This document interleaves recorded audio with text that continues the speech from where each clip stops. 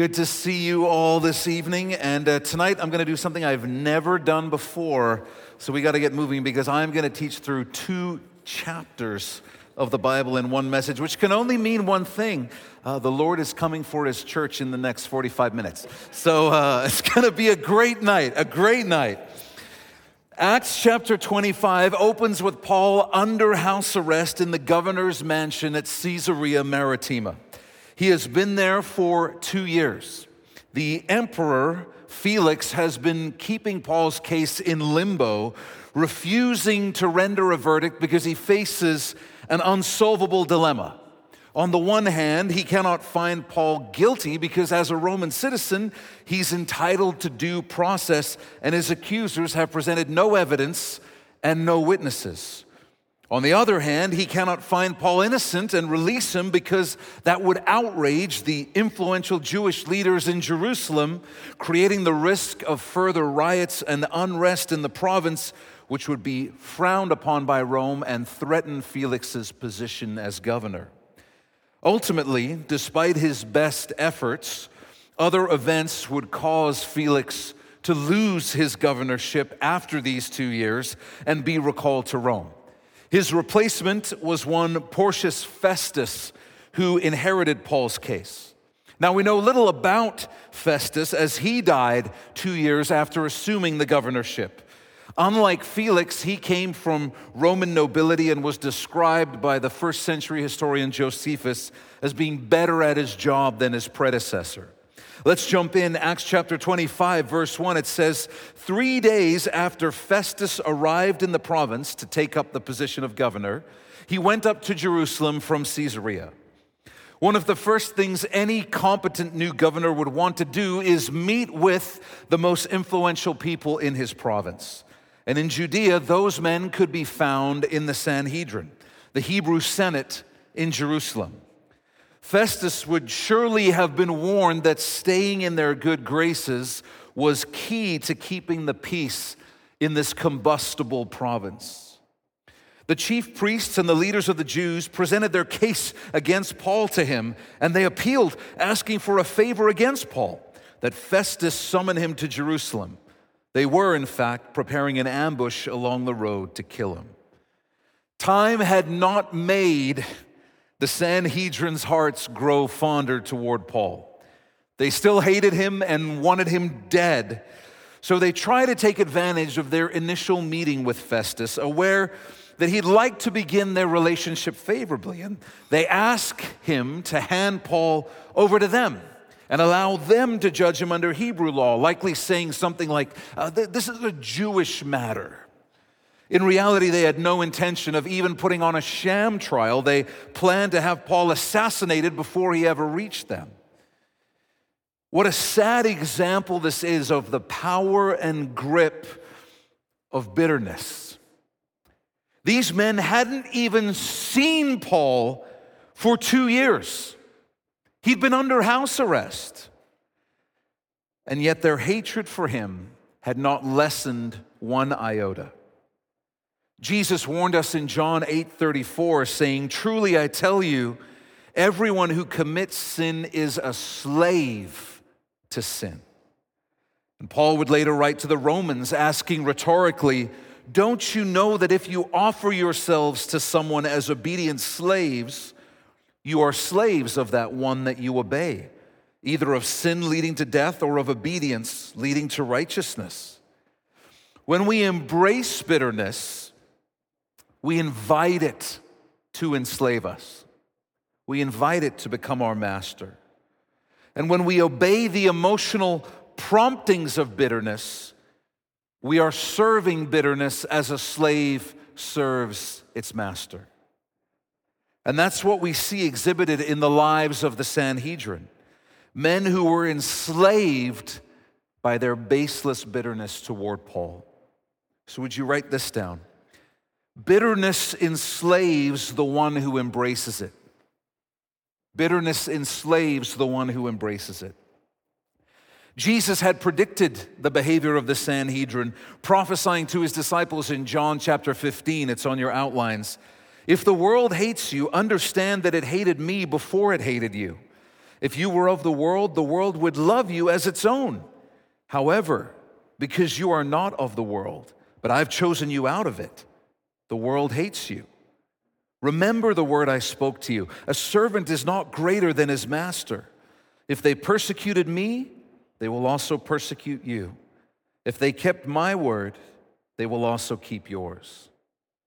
But they will do all these things to you on account of my name, because they don't know the one who sent me. If I had not come and spoken to them, they would not be guilty of sin. Now they have no excuse for their sin. The one who hates me also hates my Father. If I had not done the works among them that no one else has done, they would not be guilty of sin. Now they have seen and hated both me and my Father. But this happened so that the statement written in their law might be fulfilled. They hated me for no reason. Verse 4, Festus, however, answered that Paul should be kept at Caesarea and that he himself was about to go there shortly. Therefore, he said, let those of you who have authority to go down with me and accuse him if he's done anything wrong. Now, to his credit, Festus could either sense that something was up and or he wanted to get a feel for Paul's case in the calm of the governor's palace rather than the cultural tinderbox that was Jerusalem. So Festus invites the Sanhedrin to send representatives to his palace in Caesarea Maritima to represent their accusations before him. When he had spent not more than 8 or 10 days among them, he went down to Caesarea. So the Sanhedrin took Festus up on his offer, and they send an accusatory legal party, just as they had to Felix 2 years earlier. The next day, seated at the tribunal, he, that's Festus, commanded Paul to be brought in. When he arrived, the Jews who had come down from Jerusalem stood around him and brought many serious charges that they were not able to prove. So they physically surround Paul and begin blasting all kinds of serious charges at him, expressing outrage, but with zero evidence. It seems Paul held his tongue and let them do their song and dance until they were done. A wise strategy, as it likely painted Paul as a calm, sophisticated man, while painting the Jews as over-emotional and unreasonable. Then Paul made his defense, neither against Jewish law, nor against the temple, nor against Caesar have I sinned in any way. But Festus, wanting to do the Jews a favor, replied to Paul, interrupting him, are you willing to go up to Jerusalem and be tried before me there on these charges? Remember, Festus is in the same position as his predecessor Felix, in that he needs to maintain peace in the province. And to do that, he needs to placate the Sanhedrin as much as possible. So he tries to strike a balance between giving them what they want and respecting Paul's rights as a Roman citizen by asking Paul, will you agree to be put on trial in Jerusalem if I oversee the trial? Implying that he would protect Paul, but Festus is naive to the machinations of the Jews who hate Paul. Paul is not. He knows that he's going to be murdered one way or another if he agrees to travel to Jerusalem. Therefore, Paul replied, I am standing at Caesar's tribunal, where I ought to be tried. I'm where I ought to be right now, in the correct Roman courtroom. And he includes a not-so-subtle reminder to Festus that Caesar is the head of the Roman justice system, and any violation of his civil rights would in fact be offenses against Caesar. I've done no wrong to the Jews, as even you yourself know very well. Paul makes another not-so-subtle dig, revealing that he knows Festus has already discerned that he's innocent.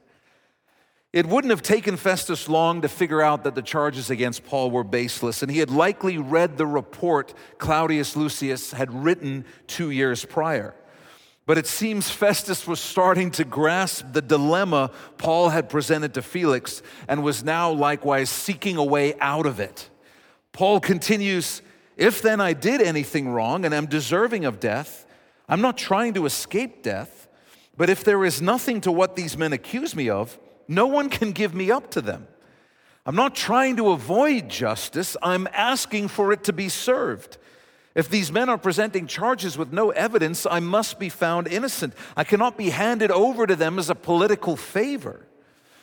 Sensing the growing danger and possibility that Festus may corruptly agree to the Sanhedrin's requests, Paul goes over Festus's head by invoking a right afforded to every Roman citizen, declaring, "I appeal to Caesar." Now, every Roman citizen who found themselves on trial had the right to appeal to Caesar, meaning they would be transported to Rome and Caesar himself would serve as their ultimate judge. This was a protection of last resort for any citizen who felt they could not get a fair trial where they had been arrested. Kind of awesome, actually. So Paul invokes this right to get far away from the Sanhedrin who want to kill him and a governor who had political motivations to possibly pervert the course of justice and hand Paul over to these men who want to murder him. And this maneuver would allow Paul also to get to Rome, which is where he had wanted to go all along after visiting Jerusalem for what you may recall was intended to be a short time. Now, a side note, the emperor at this time was Caesar Nero. And if you know anything about ancient history, you might wonder why Paul would think that appealing to Nero was a good idea. But the truth is that the early years of Nero's reign were not marked by the demonic cruelty and insanity that marked his later years. And this was still in those early years of Nero's reign. Verse 12, "Then after Festus conferred with his council, he replied, 'You have appealed to Caesar? To Caesar you will go.' And Festus was likely delighted to have this out offered to him by Paul, as it meant that he would soon no longer be his problem. The Holy Spirit unquestionably prompted the idea to appeal to Caesar at this moment. It provided Paul a means of escape from his Jewish would-be murderers and a pathway to Rome. And when Festus approved Paul's appeal, Paul must have felt exhilarated. For just as the Lord had said, he would at last be going to Rome. Our Lord always keeps his promises. Several days later, King Agrippa and Bernice arrived in Caesarea and paid a courtesy call on Festus. This king was Agrippa II. His grandfather was Herod the Great, who ordered the slaughter of the innocents, the death of all the baby boys under the age of 2 in Bethlehem in an attempt to assassinate the king the Magi told him had been born there. You may recall that from the Christmas story. It was Herod the Great who had built many great architectural wonders, including the Second Temple that was the current temple at that time in Jerusalem and the governor's palace in Caesarea Maritima. Agrippa II's father was Agrippa I, whose persecution of the church we studied back in Acts chapter 12 when he executed James and ordered Peter arrested, intending to execute him as well. If you'll recall, Agrippa I refused to give God glory and was therefore given an untimely death by an angel, being eaten from the inside out by worms. Tasty. Agrippa II's great uncle was Herod Antipas, who executed John the Baptist, sought to kill Jesus, and later oversaw Jesus' trial. Agrippa II, the man in our story today, was the brother of Drusilla, the wife of the previous governor, Felix. His other sister was the one with him here, Bernice, and the consensus of historians overwhelmingly is that they were involved in a scandalous, incestuous affair. The Herodian political dynasty was Idumean, meaning they were Edomites, the descendants of Esau, the twin brother of the father of the Jewish people, Jacob. The Edomites were rivals of the Jews and many times throughout history their enemies. But in the Roman mind, the Edomites were just another subgroup of the Hebrews. They were the same ethnicity. The power of the Herods had decreased over the generations as the Roman Empire's presence and hold over the region grew stronger. And by the time we reach this Herod, Agrippa II, he was little more than an ethnic figurehead intending to make the Jews feel like they had some representation among the political elite class. In reality, he was only in charge of a tiny region in northern Israel around Galilee. He was in charge of the temple treasury, and he had the authority to appoint the high priest. Understanding the situation, Agrippa II would have been eager to ingratiate himself with the new governor by making a welcome visit, and Festus would have been eager to make use of Agrippa's vast and intimate knowledge of Hebrew culture. So we read in verse 14, since they were staying there several days, Festus presented Paul's case to the king, saying, there's a man who was left as a prisoner by Felix. When I was in Jerusalem, the chief priests and the elders of the Jews presented their case and asked that he be condemned. I answered them that it is not the Roman custom to give someone up before the accused faces the accusers and has an opportunity for a defense against the charges. So when they had assembled here, I did not delay. The next day, I took my seat at the tribunal and ordered the man to be brought in. The accusers stood up, but brought no charge against him of the evils I was expecting. Instead, they had some disagreements with him about their own religion and about, underline, a certain Jesus, a dead man Paul claimed to be alive. I love that phrase. The resurrection is the foundation, the linchpin of the Christian faith. And Festus's recounting here of Paul's testimony tells us Paul referred to the resurrection of Jesus in his comments to Festus. The resurrection remains the most important apologetic of Christianity. If Jesus did not rise from the dead, then he is not God, and nothing he did can save us or grant us forgiveness for our sins. But if he did rise from the dead, then he is exactly who he claimed to be, God in the flesh, and he can do exactly what he said he would, forgive our sins. If you have not surrendered your life to Christ, I urge you to examine the historical evidence for the resurrection. It is overwhelming. You'll be astounded if you get into it.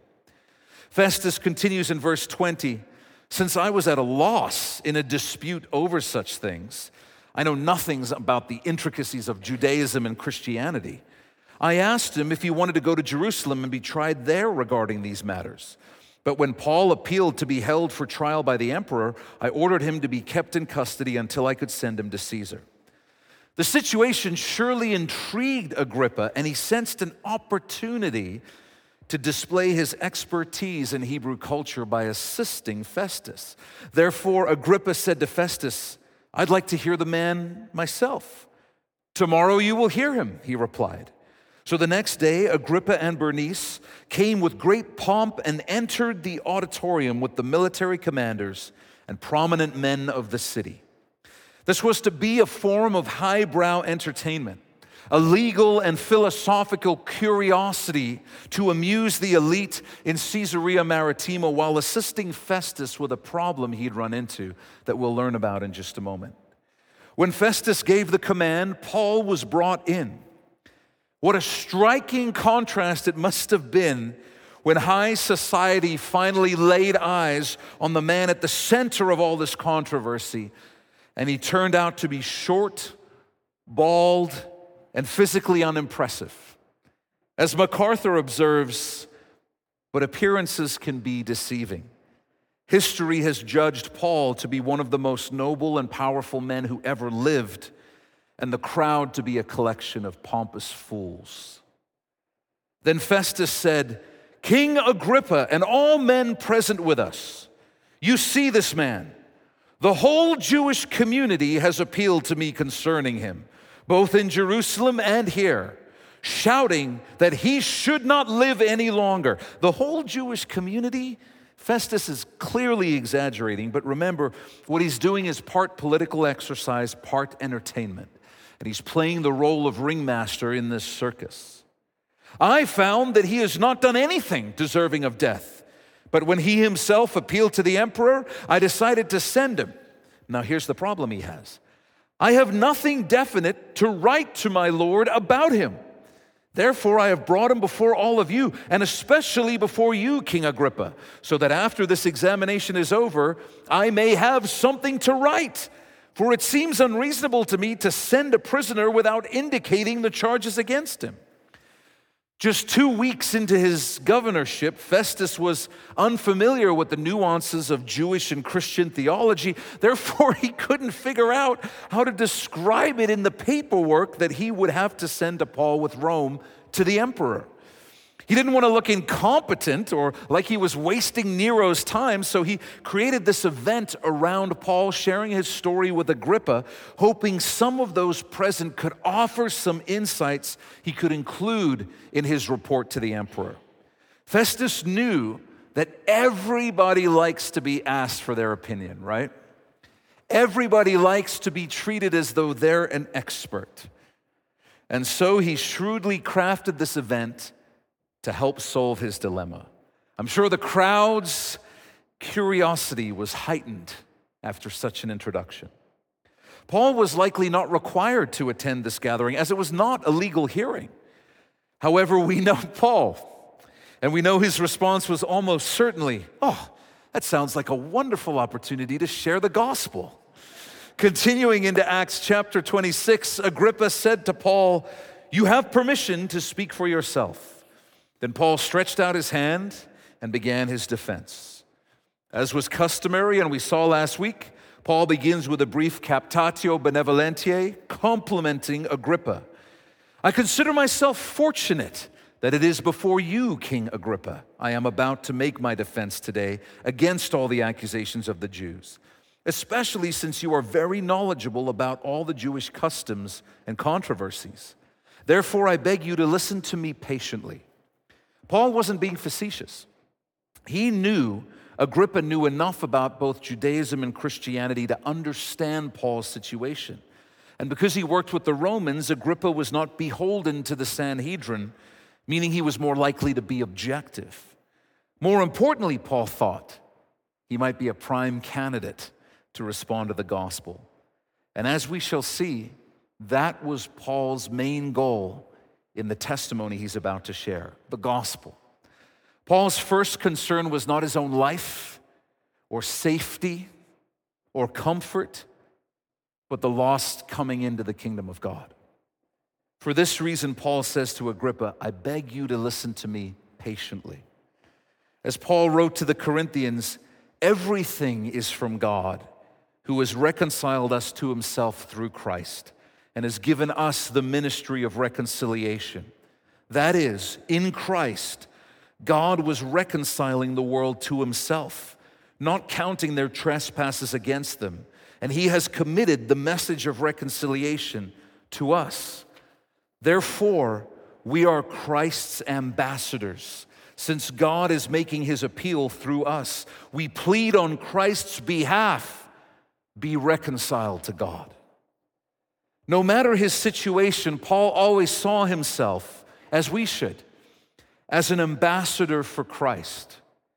Everywhere the disciples of Jesus go, they represent him.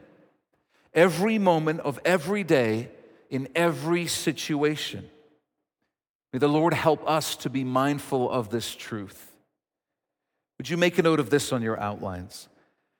Disciples of Jesus serve as his ambassadors at all times and are called to be foremost concerned with representing him.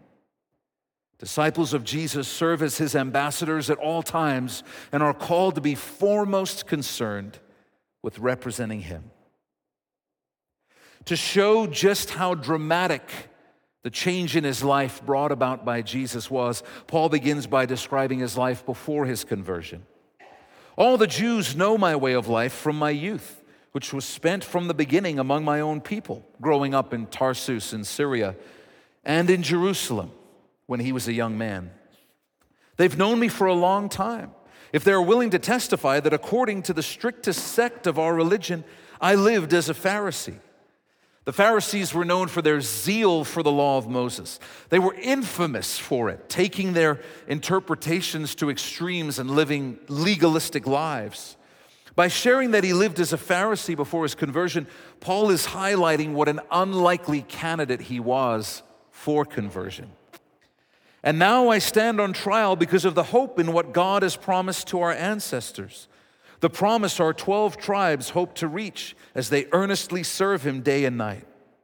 Paul's point is that he merely believes what the Scripture said would come to pass has actually come to pass. He believes in the very thing the Jews are praying for every day, the arrival of the promised Messiah. King Agrippa, I'm being accused by the Jews because of this hope. It seems that at this point, some scoff because they know that Paul is talking about the resurrection of Jesus and the hope of eternal life for those who place their faith in him. And this leads Paul to ask them all rhetorically, why do any of you consider it incredible that God raises the dead? Paul's question is a logical philosophical challenge directed at both the Jews and the Gentiles present. If you recognize that an all-powerful God exists, why would it seem incredible that he can raise the dead? And why would it seem incredible that the Messiah would rise from the dead? It's been well said that if you can wrap your mind around Genesis 1:1, in the beginning God created the heavens and the earth, you'll have no problem with the rest of the book.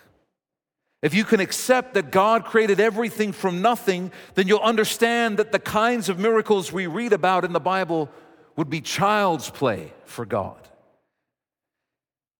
How did God send a big fish to swallow Jonah? My brother in Christ, he's God. He could have sent a nuclear submarine through a time-traveling portal and had Jonah spend 3 days in that inside of it if he wanted to. He's God. He could do whatever he wants. And by the way, God is the best explanation for the existence of the universe, considering all the evidence. For Christians, the better question is perhaps, why would we consider it incredible that God keeps his promises? Why would we be surprised or act as though it's unexpected that God would be faithful, that he would meet our needs if we take him up on his offer to seek first his kingdom and righteousness? Why would that surprise us, that he would keep his side of the deal? How do I know God loves me? How do I know that God is working good in my life? Because he loved me enough to send Jesus to die for me. Therefore, I know I can trust him. And therefore, I'm not surprised that he takes care of me when I place my life in his hands. As Paul now shares his testimony, we'll move through it pretty quickly as we went through it in detail back in Acts chapter 9. He continues, in fact, I myself was convinced that it was necessary to do many things in opposition to the name of Jesus of Nazareth. I actually did this in Jerusalem, and I locked up many of the saints in prison, since I had received authority for that from the chief priests. When they were put to death, I was in agreement against them. That last verse literally means that Paul cast his vote against them, and it's why most scholars believe that Paul was at one time a member of the Sanhedrin. And his testimony here implies that during that season of persecution, many believers other than Stephen and James were also put to death. In all the synagogues, I often punished them and tried to make them blaspheme. Since I was terribly enraged at them, I pursued them even to foreign cities. Paul is revealing that he used to torture Christians to try to get them to recant their confession of faith in Jesus. And we know that despite experiencing forgiveness through Christ, Paul's actions haunted him for the rest of his life. I was traveling to Damascus under these circumstances with authority and a commission from the chief priests to persecute Christians. King Agrippa, while on the road at midday, I saw a light from heaven brighter than the sun, shining around me and those traveling with me. And then would you underline, we all fell to the ground. That's a little detail missing from some of Paul's other accounts of this event. The appearance of Jesus was so powerful that everyone in the traveling party was knocked face down to the ground, involuntarily shielding their eyes from the radiance of Christ's glory. And I heard a voice speaking to me in Aramaic, the Hebrew dialect.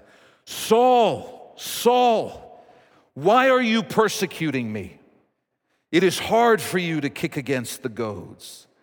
A goad is a stick with a sharp point that is used by farmers to poke the back of the rear legs of oxen to get them to move. So if an ox didn't like it and tried to kick against the goad, they'd just be kicking against a sharp point, hurting themselves. God's point was that in trying to fight him, Paul had picked a losing battle. It was as stupid as an ox kicking against a goad. I asked, "Who are you, Lord?" And the Lord replied, "I am Jesus, the one you are persecuting." Can you imagine? Can you imagine how the Lord's reply must have hit Paul? The one he hated and viewed as a blasphemer and a false teacher, the one whose followers he was traveling to persecute, was exactly who he had claimed to be, the Messiah, the Son of God. But get up and stand on your feet, for I have appeared to you for this purpose, to appoint you as a servant and a witness of what you have seen and will see of me. I will rescue you from your people and from the Gentiles. I am sending you to them to open their eyes so that they may turn from darkness to light and from the power of Satan to God, that they may receive forgiveness of sins and a share among those who are sanctified by faith in me. That's a wonderful summary of the gospel. This was Paul's commissioning to ministry by Jesus. It's intentionally similar to some of the Old Testament prophets like Ezekiel, Jeremiah, and Isaiah. The Lord sent Paul as a preacher and a pastor, but also as a prophet. He's a triple threat. Verse 19, "So then, King Agrippa, I was not disobedient to the heavenly vision." What Paul means by this modest statement is that he was wholeheartedly obedient to the heavenly vision he received from the Lord Jesus. "Instead, I preached to those in Damascus first, and to those in Jerusalem, and in all the region of Judea, and to the Gentiles, that they should repent," underline repent, "and turn to God and do works worthy of repentance," underline repentance. Paul's preaching lined up with the Great Commission given by Jesus to his disciples, in that Paul called people to prove the sincerity of their repentance by obeying Christ with their lives. He echoed the words of John the Baptist, who exhorted the crowds to produce fruit in keeping with repentance. And of course, the words of our brother James, who would write in his epistle, "Faith without deeds is dead." Write this down. Sincere repentance produces the observable fruit of changed behavior. Sincere repentance produces the observable fruit of changed behavior.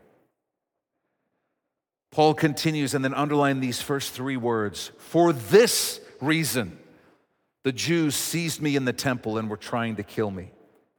The hard-hearted Jewish leaders and their followers hated Paul because he taught that God loved Gentiles too and wanted them to be part of his kingdom. But in this verse, Paul explains that the primary reason they hated him, the primary reason they tried to kill him, was because he called them to repentance. We don't have to look very hard to see the same dynamic in play today in our world, do we? Nothing enrages someone who loves their sin like being called to repent of their sin.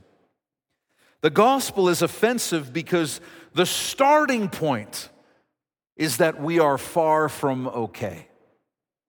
Rather, we are wretched sinners who are slaves to sin. But wait, it gets even worse. We are slaves to sin because we want to be, because we love sin, because we love the darkness. And we're powerless to do anything about it. And that's why we need Jesus so desperately. That's why he's our only hope. It's wonderful news if you desire to be forgiven and set free. It's wildly offensive news if you love your sin and have no desire to change. Verse 22, Paul says, "To this very day, I have had help from God.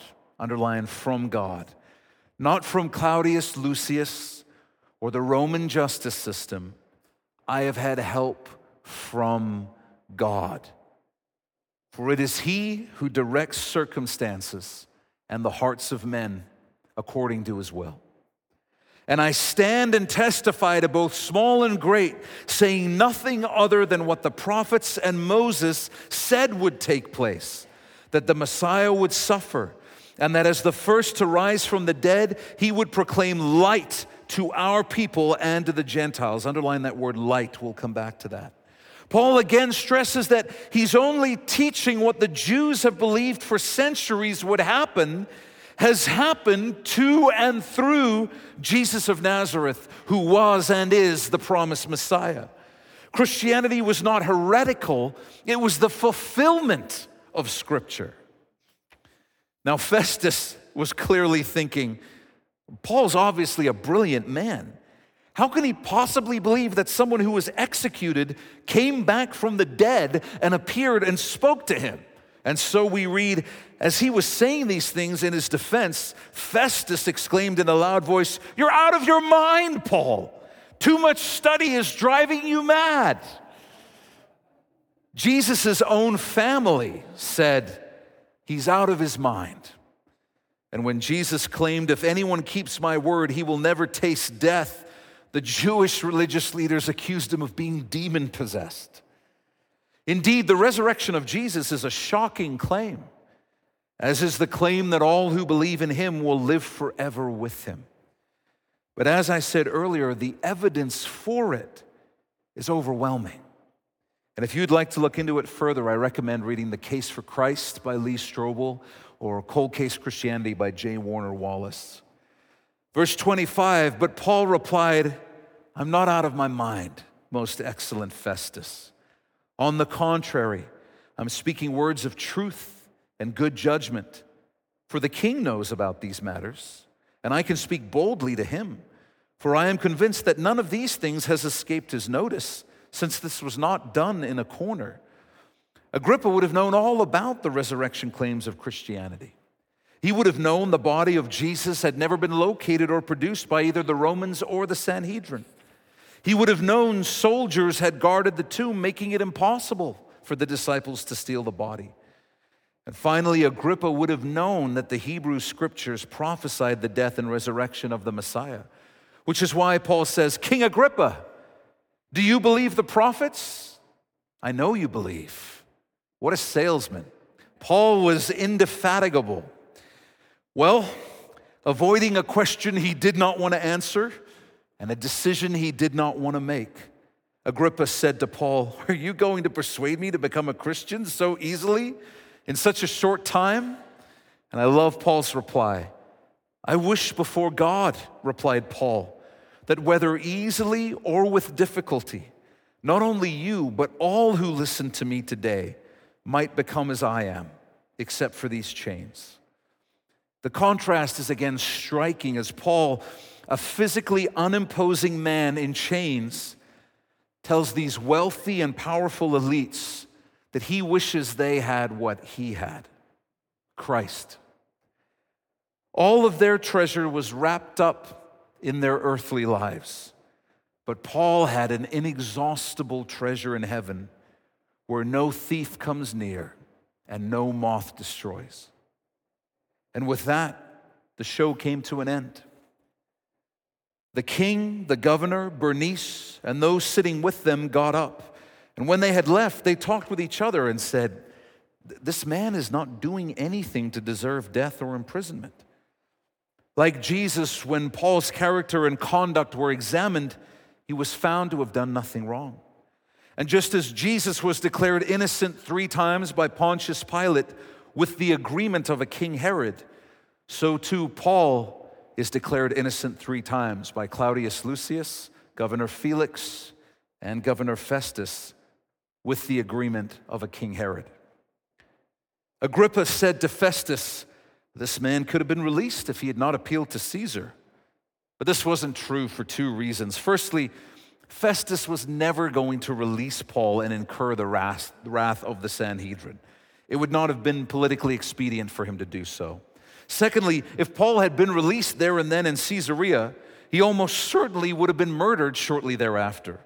Remember, the Sanhedrin were willing to devote whatever resources were required to see Paul eliminated. So even if offered his freedom, Paul would have likely stated his preference to appeal to Caesar and in so doing escape the murderous intentions of the Sanhedrin. I'm going to call the worship team to come up. The heart of a mature disciple of Christ desires that Christ be glorified in every circumstance of life. Hear me on this. For Paul, the question was not, what can God do for me? But rather, how can I bring honor and glory to Jesus in this situation? When we obey him, Christ is honored. When we testify of his goodness and faithfulness and saving power, he is glorified. So let's pray in just a moment and ask the Lord to fill us with his Spirit that we might bring him greater glory and honor in every circumstance of life. Because for the Christian, that is winning. Christ was honored in my life today. It was a good day. It was a good day. The Bible describes sin as being like darkness. It makes it impossible to see clearly. It clouds a person's judgment and makes them oblivious to their enslaved state because they cannot even see their chains. In contrast, the Bible describes the gospel and Jesus as light that brings freedom and clarity. And I want to end by reading just a few verses that use that imagery because it shows up all over the New Testament. Earlier in this message, Paul testified that his ministry consisted of saying nothing other than what the prophets and Jesus said would take place, that the Messiah would suffer, and that as the first to rise from the dead, he would proclaim light to our people and to the Gentiles. John described Jesus thusly, "In him was life, and that life was the light of men. That light shines in the darkness, and yet the darkness did not overcome it." Paul described the state of non-believers this way: if our gospel is veiled, it is veiled to those who are perishing. In their case, the God of this age has blinded the minds of the unbelievers to keep them from seeing the light of the gospel of the glory of Christ, who is the image of God. He told the Ephesians, "You must no longer live as non-believers do in the futility of their thinking. They are darkened in their understanding and separated from the life of God because of the ignorance that is in them due to the hardening of their hearts." Jesus described the purpose of his incarnation like this: "I have come as light into the world, so that everyone who believes in me would not remain in darkness." And he described the reason people reject him, saying, "This is the judgment. The light has come into the world, and people love darkness rather than the light, because their deeds were evil. For everyone who does evil hates the light and avoids it, so that his deeds may not be exposed." The invitation of Jesus to all men and women is this: I am the light of the world. Anyone who follows me will never walk in the darkness, but will have the light of life. And when he commissioned Paul, Jesus told him, "I'm sending you to them to open their eyes so that they may turn from darkness to light and from the power of Satan to God, that they may receive forgiveness of sins and a share among those who are sanctified by faith in me." The word "turn" there refers to repentance because that's what repentance is. It's turning from going in one direction and going in another. It's a change of mind from thinking this way to now thinking that way. Turning to Christ is turning from darkness to light and from the power of Satan to the power of God. And to those who accept Jesus' invitation, Peter declares, "You are a chosen race, a royal priesthood, a holy nation, a people for his possession, so that you may proclaim the praises of the one who called you out of darkness into his marvelous light. Once you were not a people, but now you are God's people. You had not received mercy, but now you have received mercy. If you've not given your life to Jesus, you are in darkness. You are in darkness. And you cannot even perceive that you are enslaved by your sin unless the grace of God comes to you and allows you to understand that for a moment. And so if the Lord is doing that in your heart tonight, repent, turn to him, come into the light, be forgiven, and be set free. And if you're already a believer, I want to remind us that sin still darkens our understanding. When we embrace bitterness or allow any sin to get a hold of our life, rejecting the Holy Spirit's calls to repent, our thinking, our understanding becomes darkened. Our judgment becomes compromised. And we lose the ability to perceive and discern things with clarity. So if that's you, the invitation is the same. Repent and let the light of Christ permeate that part of your life, bringing back freedom, bringing back wholeness, bringing back life into that part of your life. Let's pray. Would you bow your head and close your eyes? Lord, thank you so much for your word and for the gift of your word, and thank you for the incredible example of our brother Paul. Lord, we ask that you would penetrate our hearts by the grace and power of your Spirit right now and illuminate if there's any area where we have allowed sin to darken our understanding. Lord, we recognize that if we have, we can't even perceive that unless your Spirit comes to us and convicts us and illuminates it. So please do that, Lord. We pray for anyone here who does not yet know you. We pray that you would illuminate the truth and the beauty and the hope of the gospel, that they would see it clearly and they would grab a hold of you with both hands while they can and turn to you and be forgiven and be set free. So Jesus, we love you. We offer up our lives to you. And it's our desire that you would be honored and glorified in every area of our life. And Lord, please forgive us for all the times and all the ways that we have defined winning differently than that. Because that's all there is you being glorified and you being honored. And then everything else falls into place.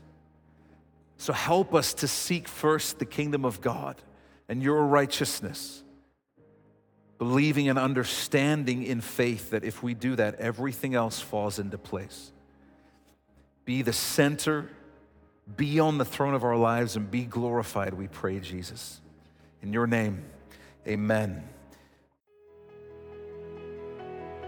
Hey, thanks for being with us for this study. Before you go, I want to share just a few quick things with you.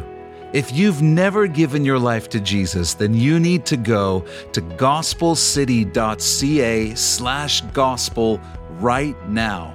You'll find a short video where we share the best news you'll ever hear in your life. It's more important than whatever else you're doing, so go to gospelcity.ca/gospel right now to learn more about Jesus. If God has blessed you through this message, we'd love to hear about it. Email us at info@gospelcity.ca and let us know how God has impacted your life through His Word. If you'd like to support the teaching ministry of Gospel City through financial giving, you can do so by going to gospelcity.ca/give. And finally, I want to invite you to follow us on Facebook, Instagram, and Twitter for updates and encouragements throughout the week. And you can find all those links in the top right corner of our website. We love you, Uppercase C Church. Be blessed.